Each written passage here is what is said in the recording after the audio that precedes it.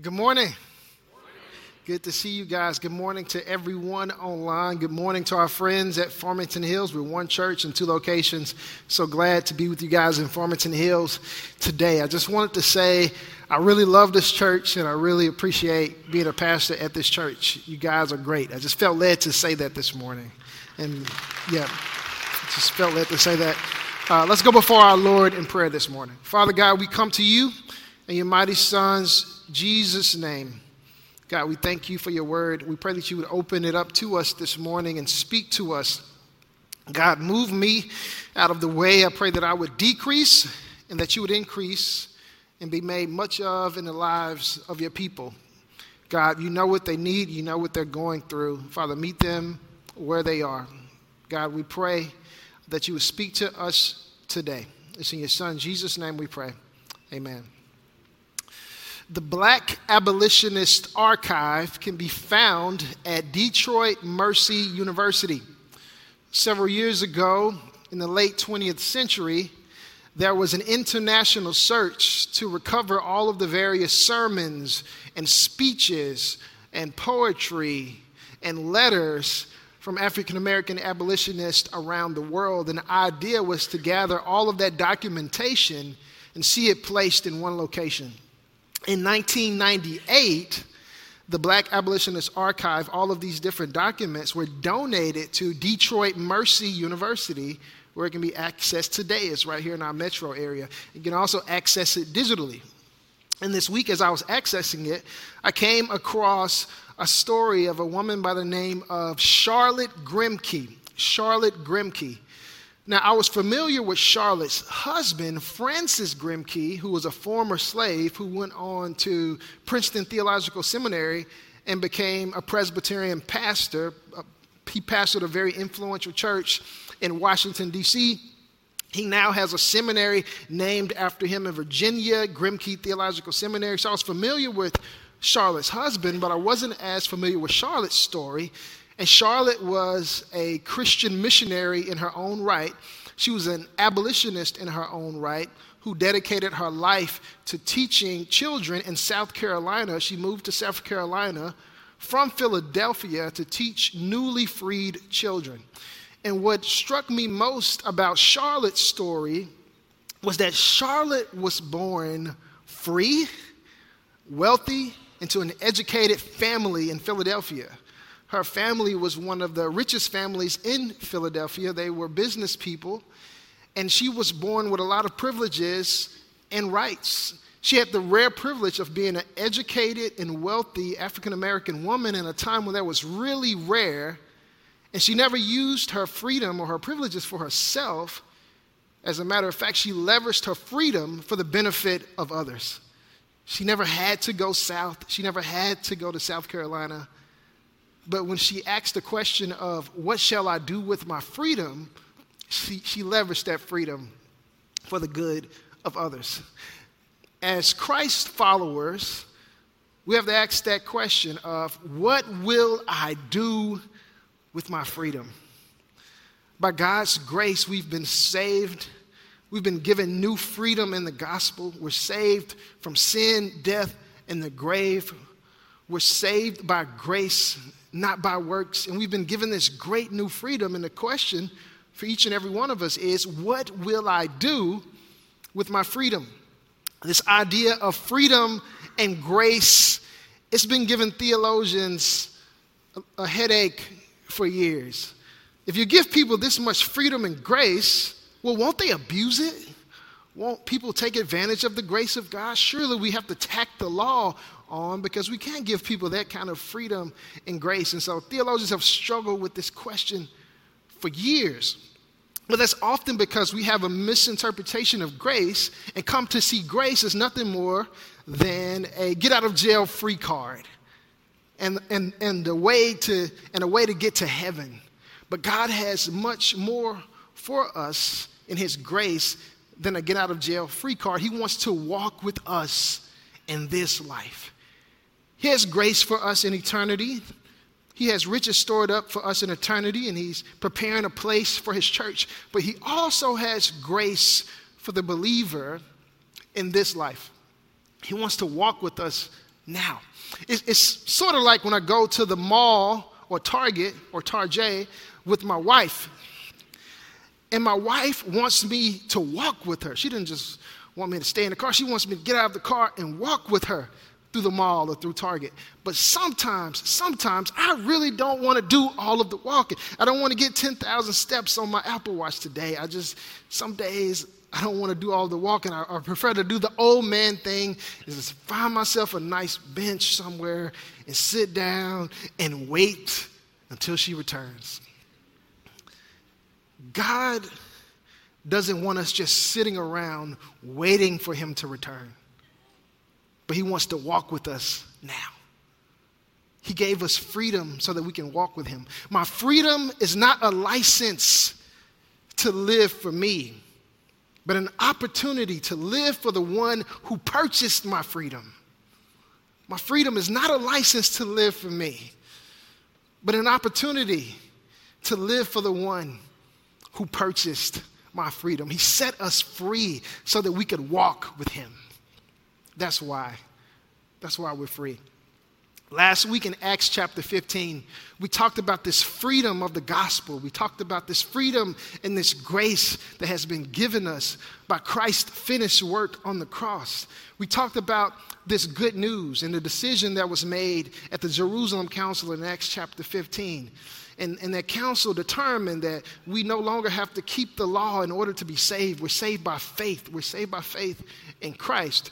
And now as we transition to Acts chapter 16, you're seeing Paul and his companions beginning to share that message with the other churches in their area and even in other nations. They're beginning to take the good news and spread this good news that we've been set free by the gospel. So we pick up in Acts chapter 16, verses 1 and 2.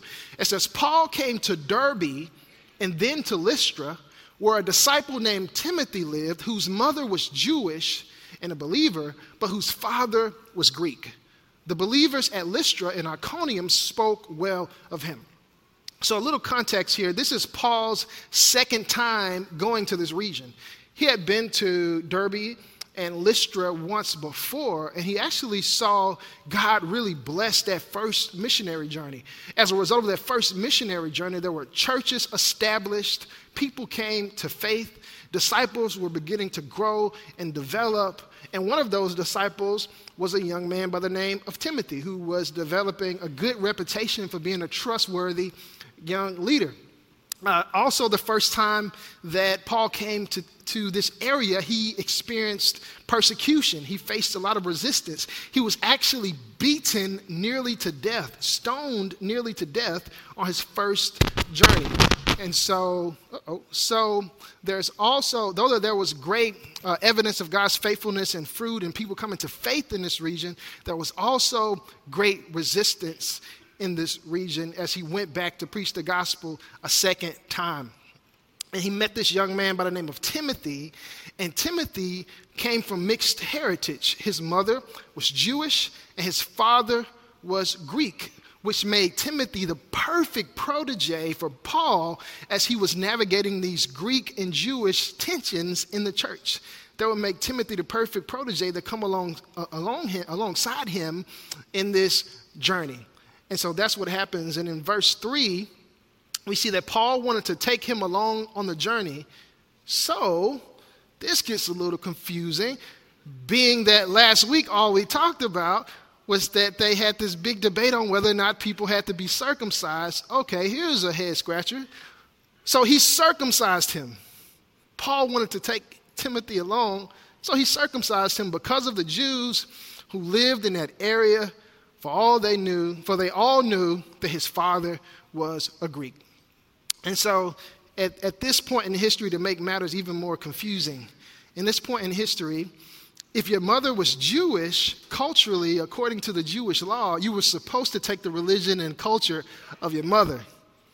Simultaneously, according to the Greeks, if you were Greek, you were supposed to take the religion and the culture of your father. So Timothy finds himself in an odd spot. And so with that being said, he took on the culture of his father. So Timothy had never been circumcised. His father was Greek. And so what's happening? Why now Paul shows up and asks Timothy to be circumcised after we had this huge debate about why that's not necessary? A couple things are at play here. First of all, life is complicated, all right? Life is complicated. Relationships are complicated. The church can be complicated because we have these gray areas of freedom where we have to decide how are we going to use the freedoms that God has given us. Timothy does not have to be circumcised in order to be saved.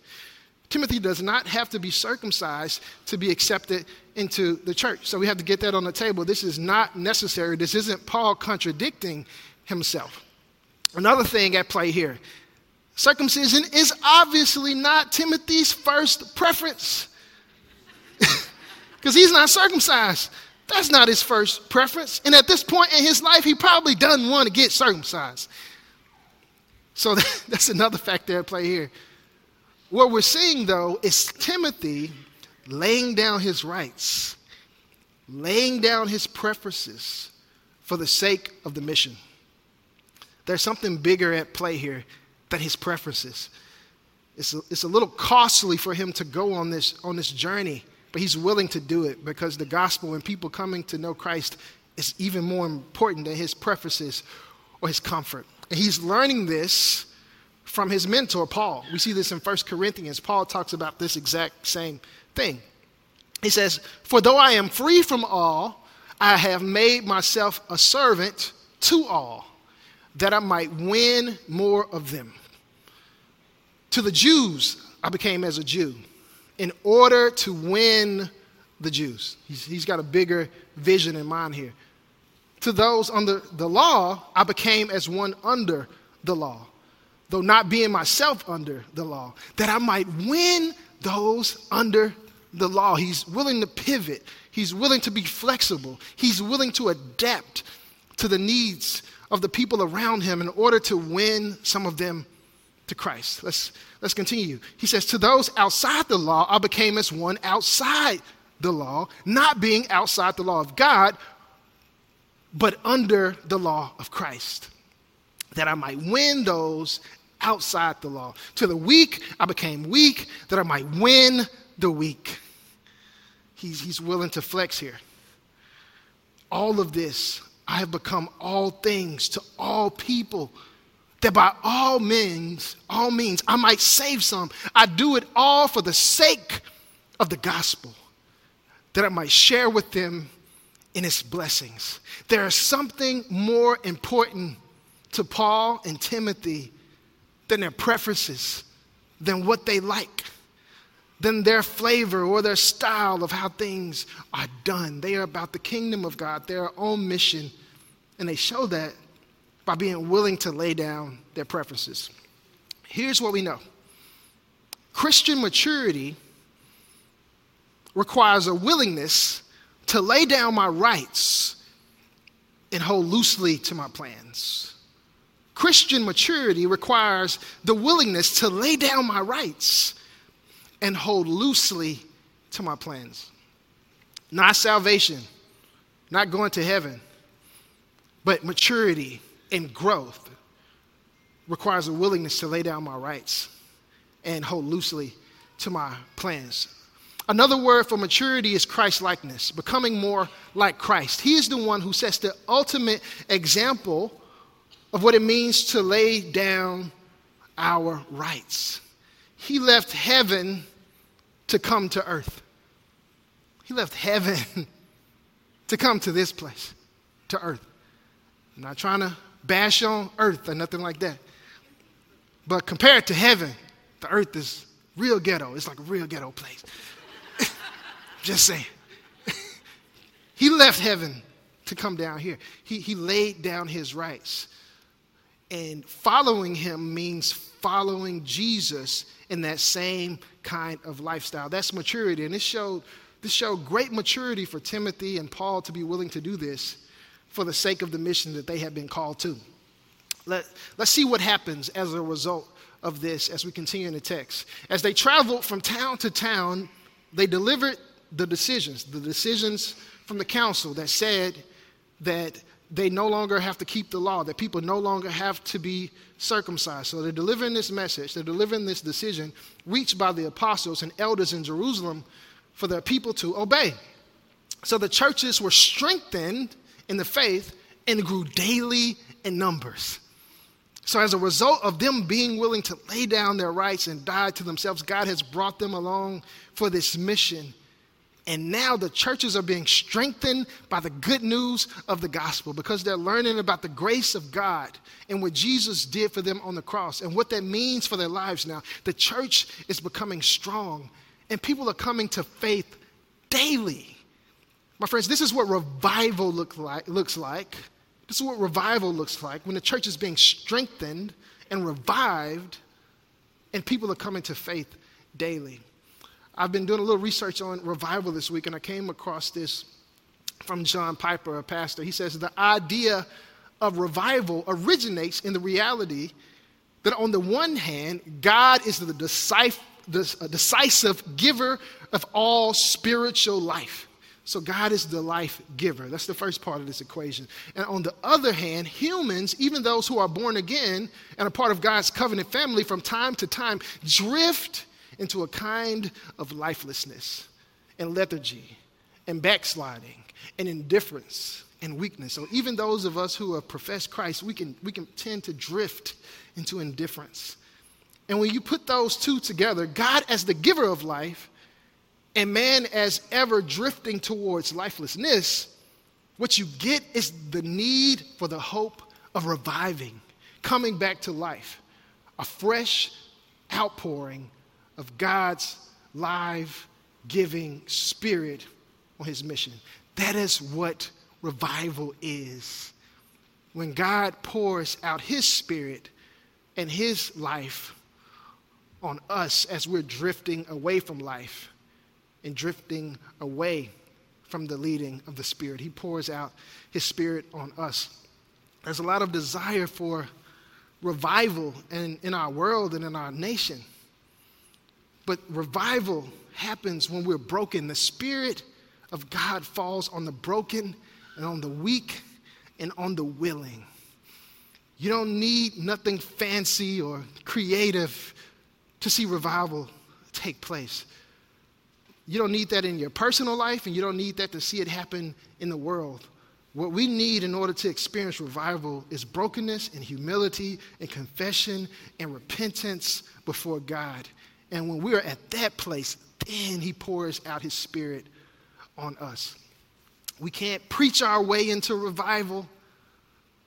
We can't market and advertise our way into revival. We can't strategize and think our way into revival. We can't manipulate God into pouring out his Spirit. No, he meets us in our weakness and in our brokenness when he knows that we are willing to yield to his Spirit. A man by the name of Roy Hessions writes about this in his book, The Calvary Road. This is my favorite book. I try to read it as often as I can. He says, if, however, we are to come into this right relationship with him, the first thing we must learn is that our wills must be broken to his will. To be broken is the beginning of revival. To be broken is the beginning of revival. So friends, if you are broken today, if you feel weak today, if you feel like you're at the end of yourself today, you actually are not in a bad spot. You're probably you're a step away from revival. If we're going to see revival in the nation, how we talk about, it begins with us being broken. If we want to see revival in the nation, we must first see revival in the church. It requires brokenness and humility in the church. The Spirit isn't going to fall on a proud, arrogant church that thinks it has it figured out. So if we want to see revival in the nation, it begins with brokenness and humility and revival in the church. And if we're going to see revival in the church, it begins with brokenness and humility in the home.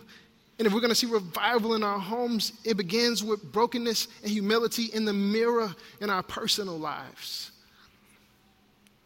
It's right there in front of us. Just that brokenness precedes revival. And it's happening in some places. It's happening in some of your individual lives. So it's not some far-fetched idea. But if we want to see that kind of revival, it first starts with our personal brokenness. Let's continue. We see Paul and his companions continuing to travel. It says, Paul and his companions traveled throughout the region of Phrygia and Galatia, having been kept by the Holy Spirit from preaching the word. What kind of stuff is that? These guys are on a mission. These guys are seeing revival break out, and they were headed to Asia, and now they're prevented by the Holy Spirit from preaching the word. So having been kept by the Holy Spirit from preaching the word in the province of Asia, when they came to the border of Mysia, they tried to enter Bithynia, but the Spirit of Jesus would not allow them to. This requires a lot of humility once again. Christian maturity requires a willingness to lay down my rights and hold loosely to my plans. They had a plan. They were doing good. They were leading a revival, and they knew where they wanted to go next. Paul had a plan, but God told him to pivot.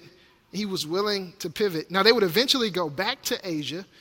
A church was planted there. The church at Ephesus was planted there. But at this time, God tells them to pivot, and they keep going west. And we see that in verses 9 to 10. During the night, Paul had a vision of a man of Macedonia standing and begging him, come over to Macedonia and help us. After Paul had seen the vision, we got ready at once. Check out that willingness. They got ready at once to leave for Macedonia, concluding that God had called us to preach the gospel to them. And my friends, this is when they went west and they went to Europe, and the first churches were planted in Europe that would influence the West, by which we are a part of as Westerners. Because of their faith and their willingness to yield to the Spirit, many people were blessed. Christian maturity requires a willingness to lay down my rights and hold loosely to my plans. These days, nothing makes me happier than getting a good report about my 2-year-old daughter. Getting a good report from the daycare or the nursery just makes my day. I love hearing about her taking steps of maturity, steps of growth. I love hearing that she's actually applying some of the things that we're trying to teach her at home. And one of the things we've been trying to teach her recently is about sharing, how to share with others. Because right now, her favorite word is mine. Mine, everything is mine. She's mine.